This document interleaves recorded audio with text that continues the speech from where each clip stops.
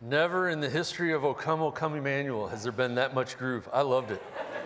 Well done, guys. Thank you for leading us. Praise the Lord.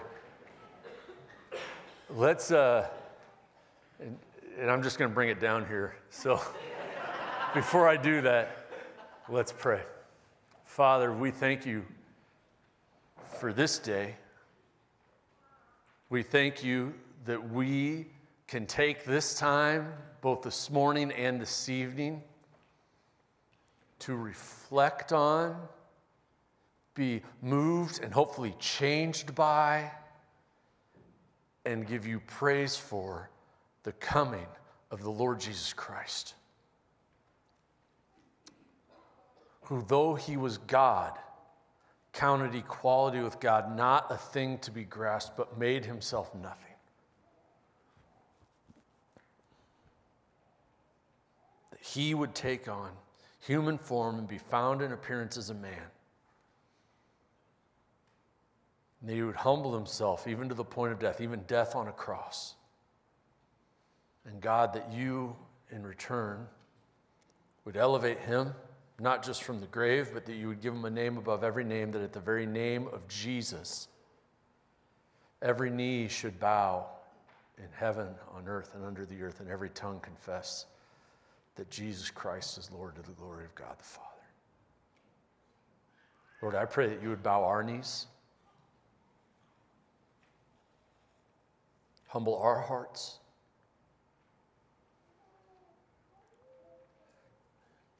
and Lord, that the good news that you are God with us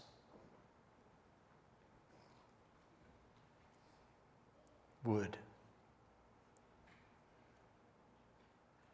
permeate our hearts and change our minds. And that by your kindness, we would be led to repentance. It's in Jesus' name we pray. Amen. You know, the merriment of our culture, the festivities, the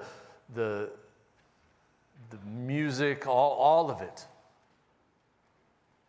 often overshadows a very important aspect of Christmas. And that aspect is this, is that the message of the arrival of Christ in Bethlehem is it's so much more than the merriment. And within the exciting angelic proclamations, the arrival of Christ tells us, among other things, that the light of God enters darkness. The light of God enters darkness. And perhaps this morning, that's the message you need to hear. That the light of God, the light of the world, shines into darkness. And while there is joy to the world, there's also much sorrow and darkness. And the sorrow and darkness is not just a global thing, but is often felt at very acute, personal levels. And do you feel less than merry this morning? Do you feel undeserving? Do you feel cast off? Do you feel like you're out of options for hope? Do you feel as though you've, through your circumstances, your choices, that you have put yourself outside of the reach of God? And maybe you feel this way this morning. Maybe these questions bring to your heart deep concern for a loved one. And whether this word has already touched a chord within your life this morning, or has called to mind someone else who feels undeserving, who seems to be outside the reach of the Lord, I have a really good word for you this morning. Emmanuel. Isn't that a great word? Emmanuel, God with us. Emmanuel is this name and picture of God, stands true as a promise to his people. All month, we've been talking about God with us through the Old Testament. We started that God was with his people before they were his people. As he approached Moses and said, I hear their cry, I see their oppression. I know what is being done to them. I know it's going to take a mighty hand to get them out of it, so I'm giving my mighty hand to get them out of it.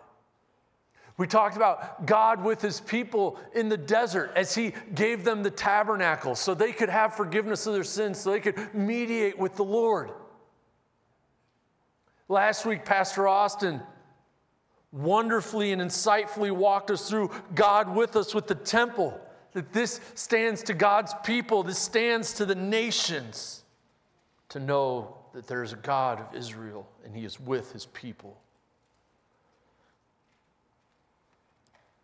I want to read a portion, the closing portion of Solomon's prayer of dedication. Now imagine, you've just created the greatest worship space of all time,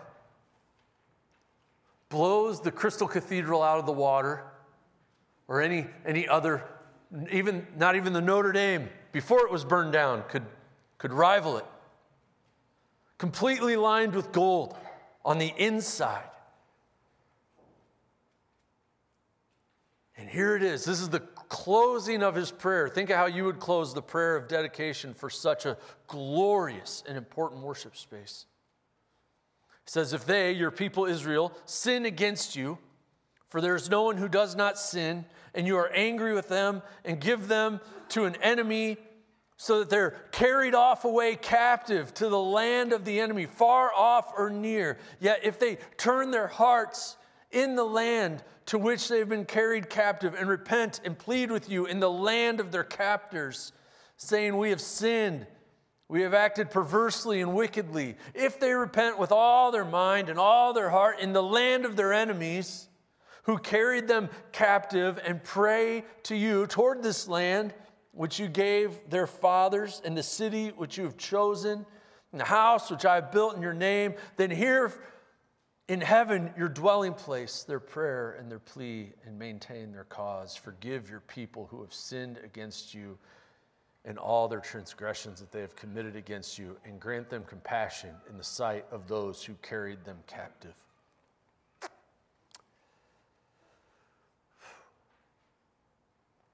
This is Solomon's prayer. He's just built the greatest worship space of all time. And in the prayer of dedication of this temple that changes things for Israel, he goes, and God, if they sin, we all do, and if they get carried off to the land of their captors, you catch how often he talked about the land of the captors and the land of the captivity? God, if they do this, and it was really more of God when this happens. Even looking at the temple, Solomon, the wise guy, closes his prayer with this reality. And sure enough, it came true. And God's people were carried off into captivity after generations of idolatry and injustice. And they're carried off to foreign lands, lands that were not their own, to serve kings that were not their own, to live in places that were not their own, live in places that God had not promised them. The reality of this prayer of Solomon's came true, and God's people were carried off.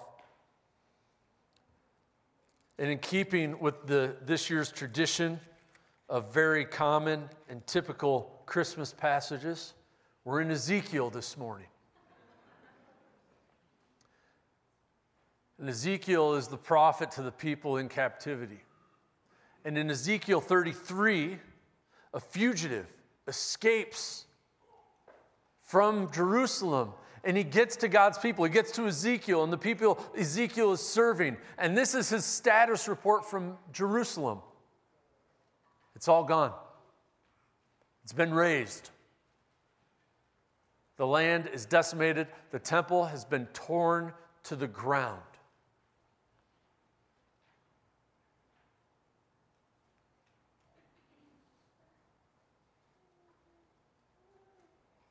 I imagine that for those who were carried off into exile, did so with heaps of guilt and shame. We've sinned greatly against God.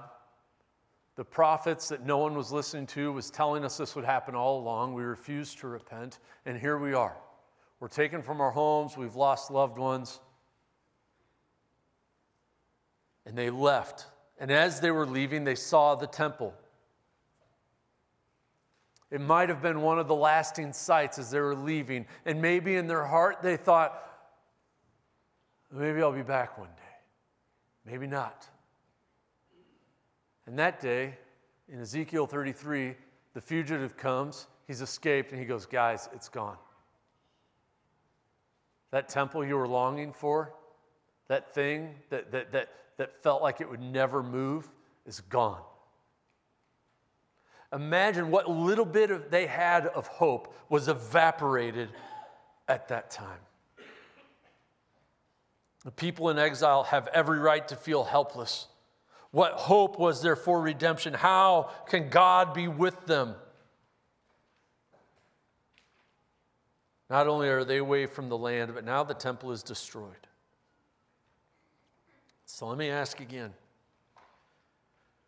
Do you feel now, or have you ever felt as though you're out of the reach of God? Do you carry a self-imposed sentence of helplessness and hopelessness, either because of a mistake that was recent or years ago, or a years-long pattern of sin? It's sad, and it is all too common that God's people would feel that because of their sin, that they're and the consequence and the isolation that sin brings, that they feel that they are somehow disqualified from the omnipresent, grace-lavishing God of heaven. And the passage we're going to read here in just a minute tells you that you are not. That though you would be in exile, though you would feel cast off, though you would feel all hope is gone, that God loves you very much, and Emmanuel, God with us, applies to you. In whatever your exile is. Remember, Christmas is about God's light coming to darkness. So I have good news for you. God is with us. God is with us. If you would please turn to Ezekiel 37. I know the font of the scripture passage is very large on the screen, so you guys could all see it really well. So you have tremendous eyesight. I always tell people, they're like, tell me about your church. I'm like, they have tremendous eyesight. And then they usually say, that's a weird thing for a pastor to say. And then we move on as though nothing happened. So let's go to Ezekiel 37. I'm going to start reading in verse 15. The word of the Lord came to me. This is Ezekiel speaking. Son of man, take a stick and write on it for Judah and the people of Israel associated with him. Take another stick and write on it for Joseph, the stick of Ephraim, and all the house of Israel associated with him, and join them together in one hand. Join them one another into one stick, that they may be in one in your hand. And when your people say to you, will you not tell us what you mean by these? Say to them, thus says the Lord, behold, I am about to take the stick of Joseph, that is in the hand of Ephraim, and the tribes of Israel associated with them, and I will join it to the stick of Judah, and make them one stick, that they may be one in my hand. And the sticks on which you write are in your hand before their eyes. Then say to them, thus says the Lord God, behold, I will take the people of Israel from the nations among which they have gone. I will gather them from all around and bring them to their own land. And I will make them one nation in one land on the mountains of Israel. And one king shall be over them. And they shall no longer be two nations, and no longer divided into two kingdoms. They shall not defile themselves anymore with their idols and their detestable things, or with any of their transgressions, but I will save them from all the backslidings in which they have sinned, and will cleanse them, and they shall be my people, and I will be their God. My servant David shall be king over them, and they shall have one shepherd. They shall walk in my rules and be careful to obey my statutes. They shall dwell in the land which I gave to my servant Jacob, where your fathers lived. They and their children and their children's children shall dwell there forever, and David my servant shall be their prince forever. I will make a covenant of peace with them. It shall be an everlasting covenant with them. I will set them in their land and multiply them. I will set my sanctuary in their midst forever. My dwelling place shall be with them, and I will be their God, and they shall be my people. Then the nations will know that I am the Lord who sanctifies Israel when my sanctuary is in their midst forevermore.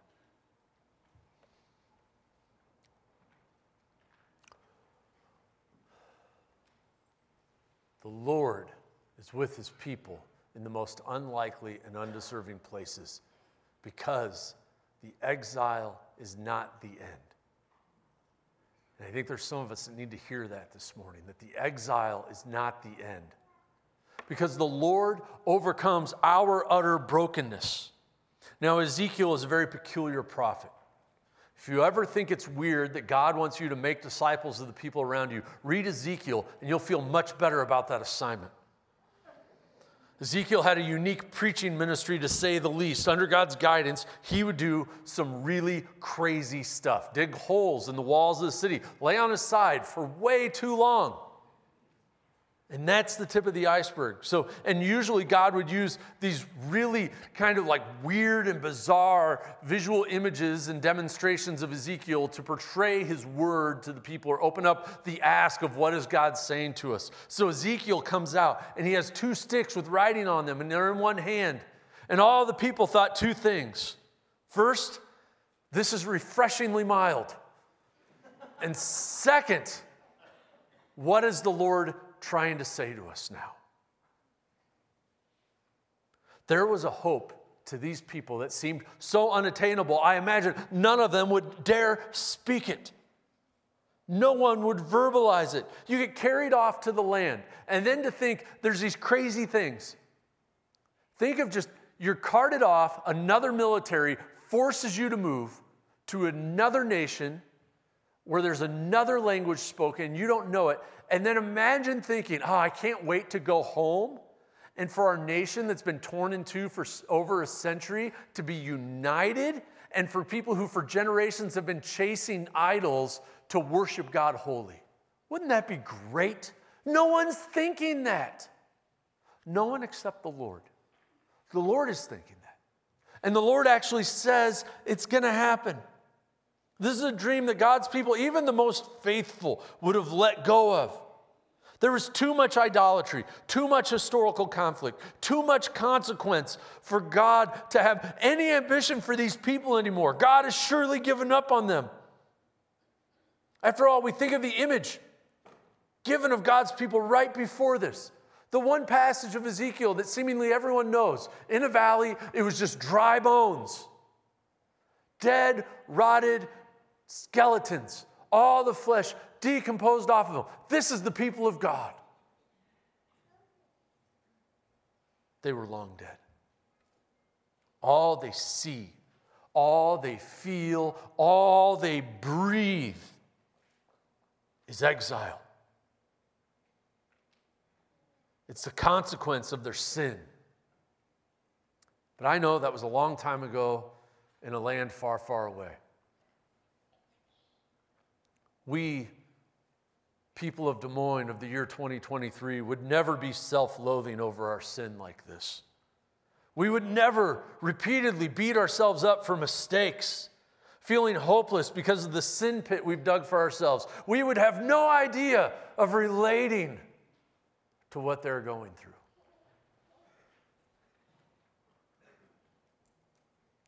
We need to remember that the valley of dry bones did not remain the valley of dry bones, but God breathes life into those dry bones.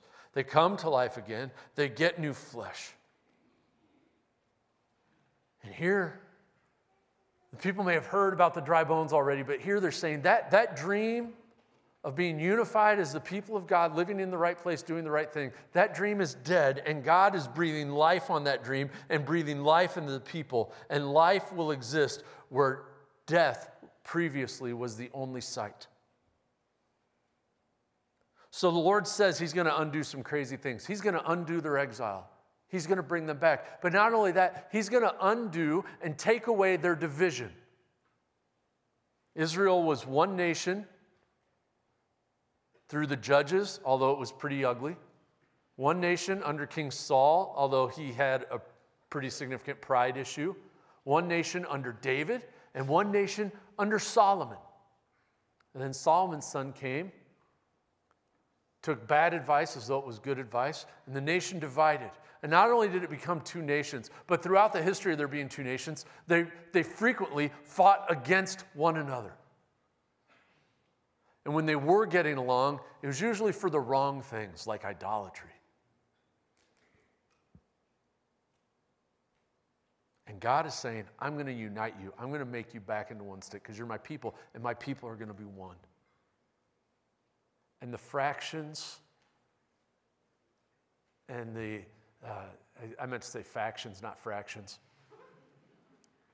The divisions and the warring among God's people that was the consequence of sin in its wake would just be unity of God's people.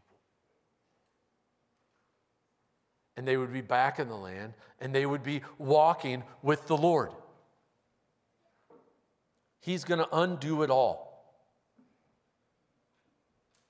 He will bring them back to the land they were convinced they'd never see again, but better than they could have been on their own, and better than they left it. God is not content to return you just to the mess you made, but gives something better if you would only follow him instead of your own fleshly leadings. And when I think of the full historical biblical context of where this original audience was, in captivity, generations of obstinate sin, it's hard for me to imagine being at that level of brokenness and hopelessness. They're in an unlikely place to encounter God. They're completely undeserving, but God is with them, sending them a message through Ezekiel, sending them a message of hope, a promise of goodness and faithfulness. This ought to give us confidence, knowing that no matter what level of brokenness we are feeling in our individual lives right now, you are within reach of God Almighty who loves you. You're in reach of his promises. You're in reach of his work. You're in reach of his grace and his kindness. He's the Lord who overcomes our utter brokenness, and he's the Lord who saves us from us. Look at verse 23. They shall not, they're going to get back to the land. They shall not defile themselves anymore with their idols and their detestable things and with any of their transgressions, but I will save them from all the backslidings in which they have sinned. If God promised to bring them back to the physical location, but did not address their spiritual condition, he would not be good. He would not be a good God to just bring them back and let them continue on in their idolatry, to let them continue on in their injustice and oppression of the poor, and their neglect of the fatherless and the widow.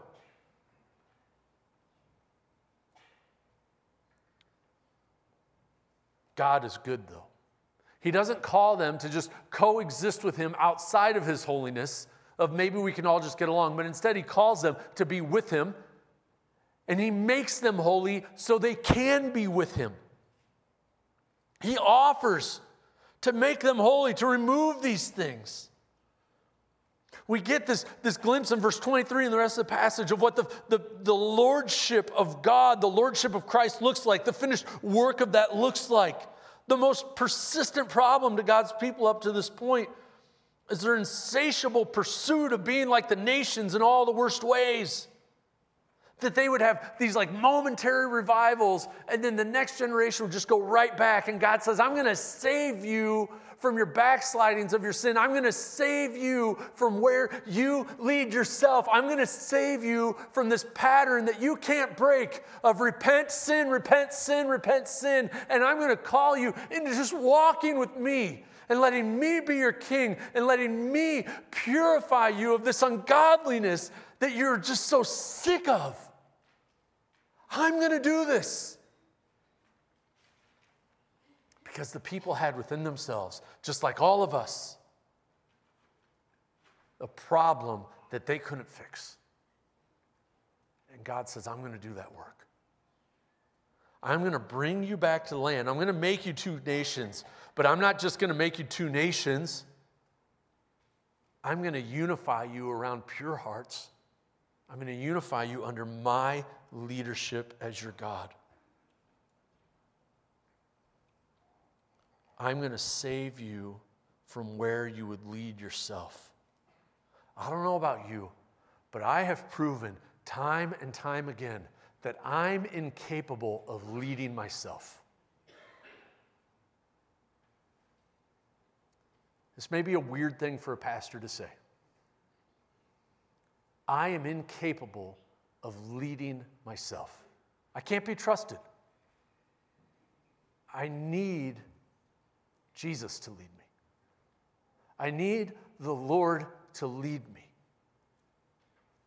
And God is saying, you're going to come back, and I'm going to save you from yourself. And I'm going to do that by, I'm going to be the one that leads you. And the text invites us to imagine, with feet firmly planted on God's promises and power, what life could look like, what this life could look like. Think of this.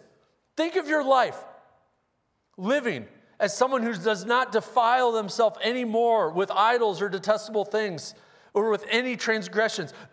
What would your life look like without backsliding of sin, but being God's person and Him being your God? That not only could they be removed from captivity, but they could be restored to a pure and faithful walk with God. Imagine what it would look like to walk with the Lord as a sober person. Imagine what it would look like to walk with the Lord with honesty and uprightness. Imagine what it would look like to walk with the Lord without pornography or without anger and the need to control what's going on around you, but letting the Lord be the one who's in control. Imagine what it would look like. Imagine walking with the Lord without getting pulled into the foolishness of worldly divisiveness and political idolatry. Imagine following the Lord with contentment.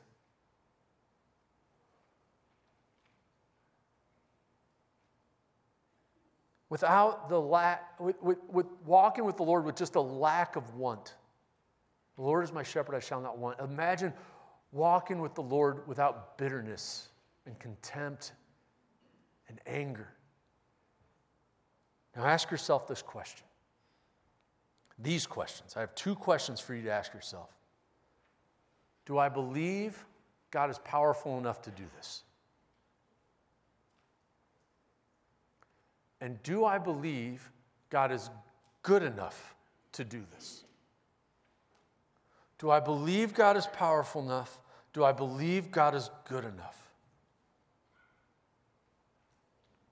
How does the Lord save us from ourselves? The Lord lovingly and wisely leads us. My servant David shall be king over them. They shall have one shepherd, and they shall walk in my rules, be careful to obey my statutes. And he goes on. There's going to be one king. David will be prince forever. Now God's not going to pull David out of his tomb, but God's going to give an everlasting king on the throne of David. Short answer is he's going to give Jesus, but there's three characteristics that we need to see here about Jesus. First of all, David was a messianic king. He was the anointed king. He was anointed to lead God's people, to conquer their enemies, to firmly establish the kingdom, and to reign over it. To be a king who would lead the people not just politically, but in worship. To lead the people in walking with God. He was a shepherd king. A king who tenderly cares for and richly provides. Who makes us lie down by green pastures and leads us by still waters. A king who doesn't run away from death, but takes death on behalf of his people. A king who lays himself down in the valley of the shadow of death. And he's a king who leads, who knows his sheep, and his sheep know him, and they listen to him. There's a feature of obedience going through here, that not just that God's people would be with God, but that they would be walking in step with God. That they would be walking in obedience with the Lord, trusting that this king cares more about me and is better able to lead me than anyone else, including me. Do you believe that? That the Lord is better able to lead you than you are able to lead yourself? That He loves you and is more interested in what's good and right for you than you are for yourself. So when we see Scripture that steps on our sin, we can read it knowing that while it stings and while it hurts, that it is from the Lord who loves me more than I love myself and is better at leading me than I'm better at leading myself. And trust Him to lead us where we wouldn't know to go otherwise. Namely, paths of righteousness for His name's sake. That He would lead us in those paths of righteousness. Notice, in addition to the obedience, is that they only have one leader, and that's the third feature. That this shepherd king on David's throne is forever.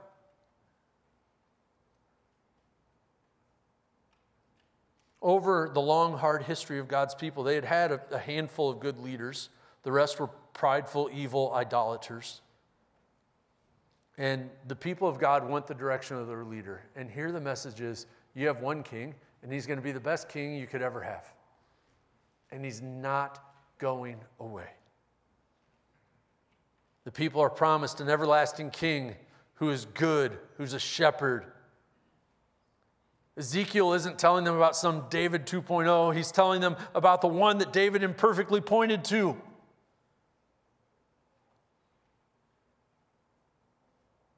The very Son of God. He lovingly and wisely leads us, and the Lord makes and keeps lasting promises.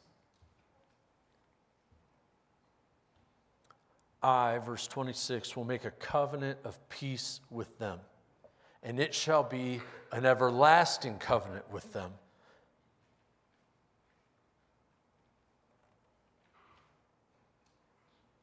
God promises to return them and to prosper them. God promises to give them His sanctuary forever. Not a temple that can be destroyed by the nations, but something infinitely greater. That He will dwell with them, that the nations will know that He will sanctify them and dwell with them forever. Imagine being in exile, and this is the word you get.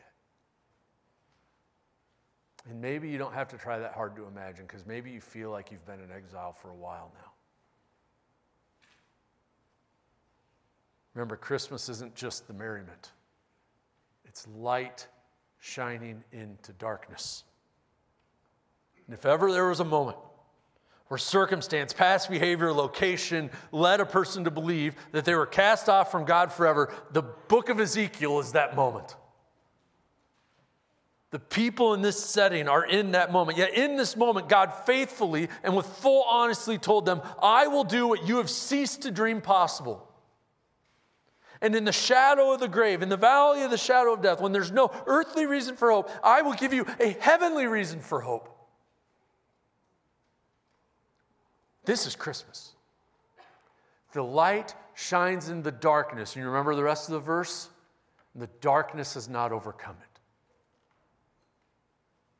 The light shines into darkness, that even in exile, God is with his people. Light shining in there, and the darkness does not overcome the light. This is Christmas, that God would bring you into relationship with him, that he would forgive you of your sins, that he would draw you under the lordship of Christ.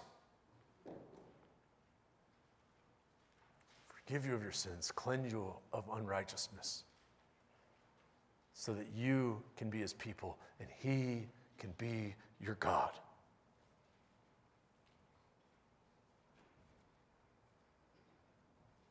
Will you come out of exile? Will you come out of wandering? Will you come out of darkness to the light that shines in?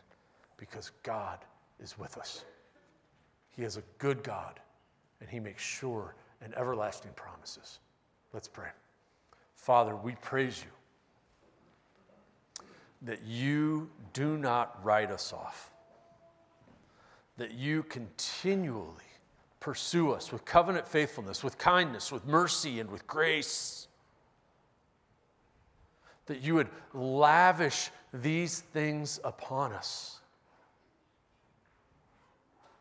that you would pour out this richness so that through us you would reveal even more fully, continually, over and over again, how rich in grace you are.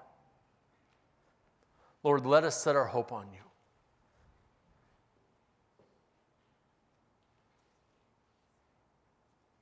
Lord, hear us as we in our hearts confess our sins to you.